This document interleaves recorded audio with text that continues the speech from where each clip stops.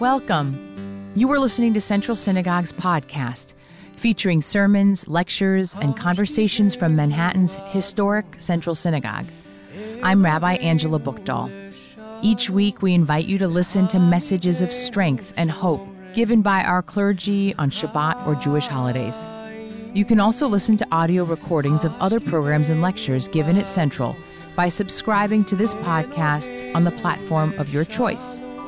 If you'd like to watch our live stream services or learn more about our congregation, I invite you to visit us at centralsynagogue.org. We hope you enjoy this week's sermon.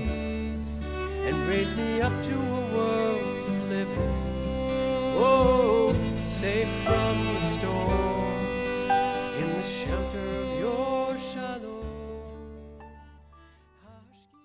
Okay, let's transition to the lessons from this week's Torah portion, Vayishlach, the last portion of a trilogy of Parshiot that chronicles the life of Jacob and his rocky relationship with his twin brother, Esau. 2 weeks ago, we met the twins for the first time and learned of their rivalry. Initially in a story where Jacob takes advantage of Esau's hunger after Esau had just returned from a hunt. In this moment of weakness and teenage impulsivity, Esau swears away his inheritance for a bowl of Jacob's lentil soup. Later in that portion, an insidious event occurs.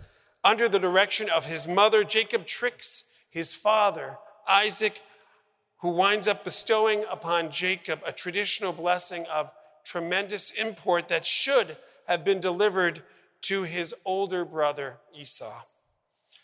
While Jacob secures this precious blessing from Isaac, it comes at a terrible price. Esau vows one day to kill Jacob. Because of this, Jacob flees his home and spends over 2 decades in exile. Last week's portion tells of his time away, his marriages, his children, and eventual extraordinary professional success as a shepherd. As this week's portion opens, Jacob seemingly has all that he could want: family, fortune, Esau's sworn inheritance, and his father's special blessing, and yet there is an emptiness inside of him. To fill it, Jacob wants to return home and reconcile with Esau. Though he has matured in age, Jacob is stuck in the transactional ways of relating that plagued him throughout his youth. He sends messengers ahead to Esau to let Esau know he's coming home and bringing his brother an enormous gift of many animals, a present that would normally be considered tremendously generous. But Esau is not impressed and sends back with Jacob's messengers a communication of his own. Brother Jacob, when you return, I will meet you with 400 men, a not-so-veiled code for an army poised to attack. But this does not dissuade Jacob from wanting to find a way to reunite with Esau. When Jacob was young, he was focused on the prizes of wealth and status. He had convinced himself he was in a battle with his brother and that he must prevail at all cost. Jacob succeeded, but just what did he win? Let's start with Esau's swearing away his inheritance. Even if there was a way to collect on this pinky swear promise from Esau over the past decades, Jacob had become independently wealthy himself. He didn't need more money. To paraphrase Bill Gates, Jacob had basically realized, quote, I can understand wanting to have $1 million, but once you get beyond that, I have to tell you, it's the same lamb burger. And what about the blessing? The precious blessing that he tricked Isaac into giving him through lying and deceit. Well, that was worth seemingly bubkis, Yiddish for nothing, maybe less than nothing, as it resulted in Jacob having to flee his homeland, his parents, and with that, a shot at ever having a good relationship with his brother, at least until now. What Jacob realized after many years away is that the prizes he thought were most precious turned out to be much less significant than his desire to be with his own family.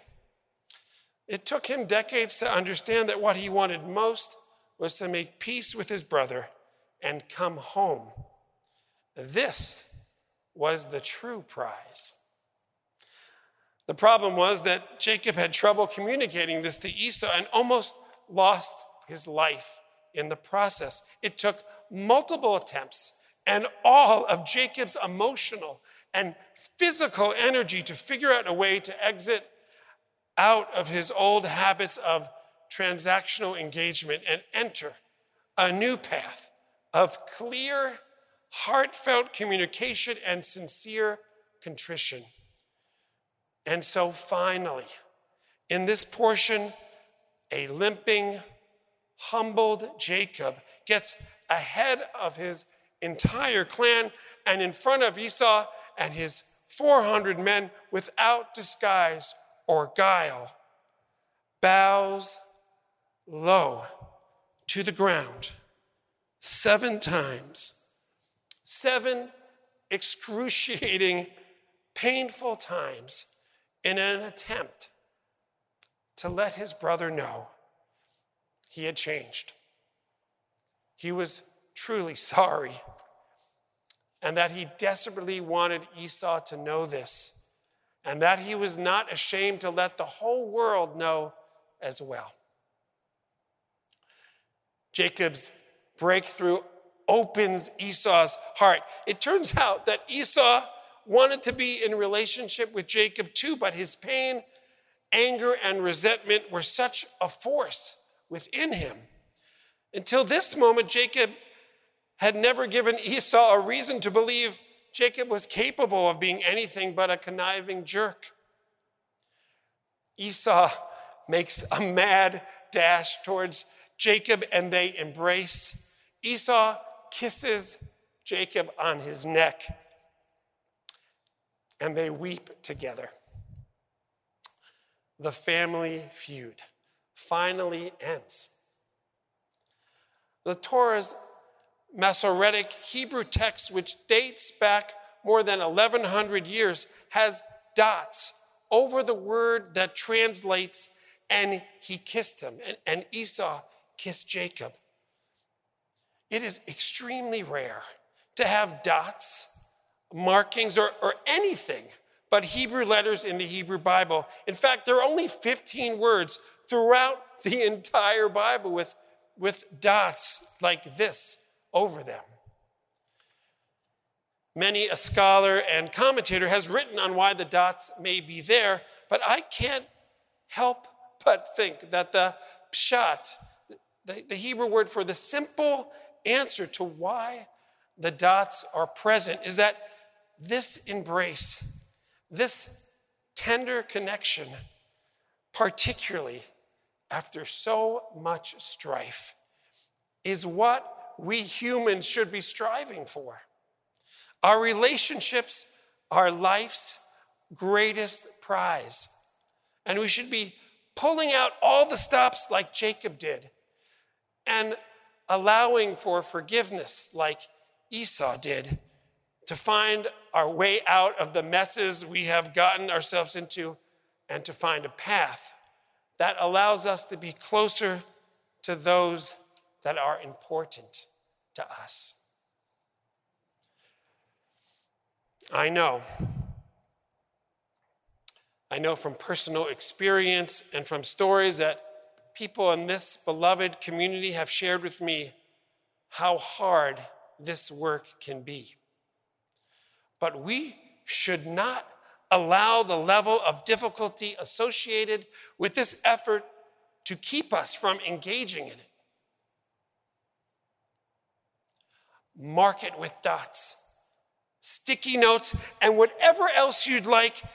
Caring for our relationships is at the core of our existence and our humanity. We owe it to ourselves and to our dear ones to make this our life's priority. Amen. And know all of your ways and wisdom. Whoa, you would keep me safe, and I'd always praise your name. Thank you for listening to this edition of Central Synagogue's podcast. Be sure to subscribe so you're in the loop on future episodes. And please follow us on social media or watch our live stream at centralsynagogue.org, our Facebook page, or on national cable at the Jewish Broadcasting Service. Thanks again for joining us. Elohim.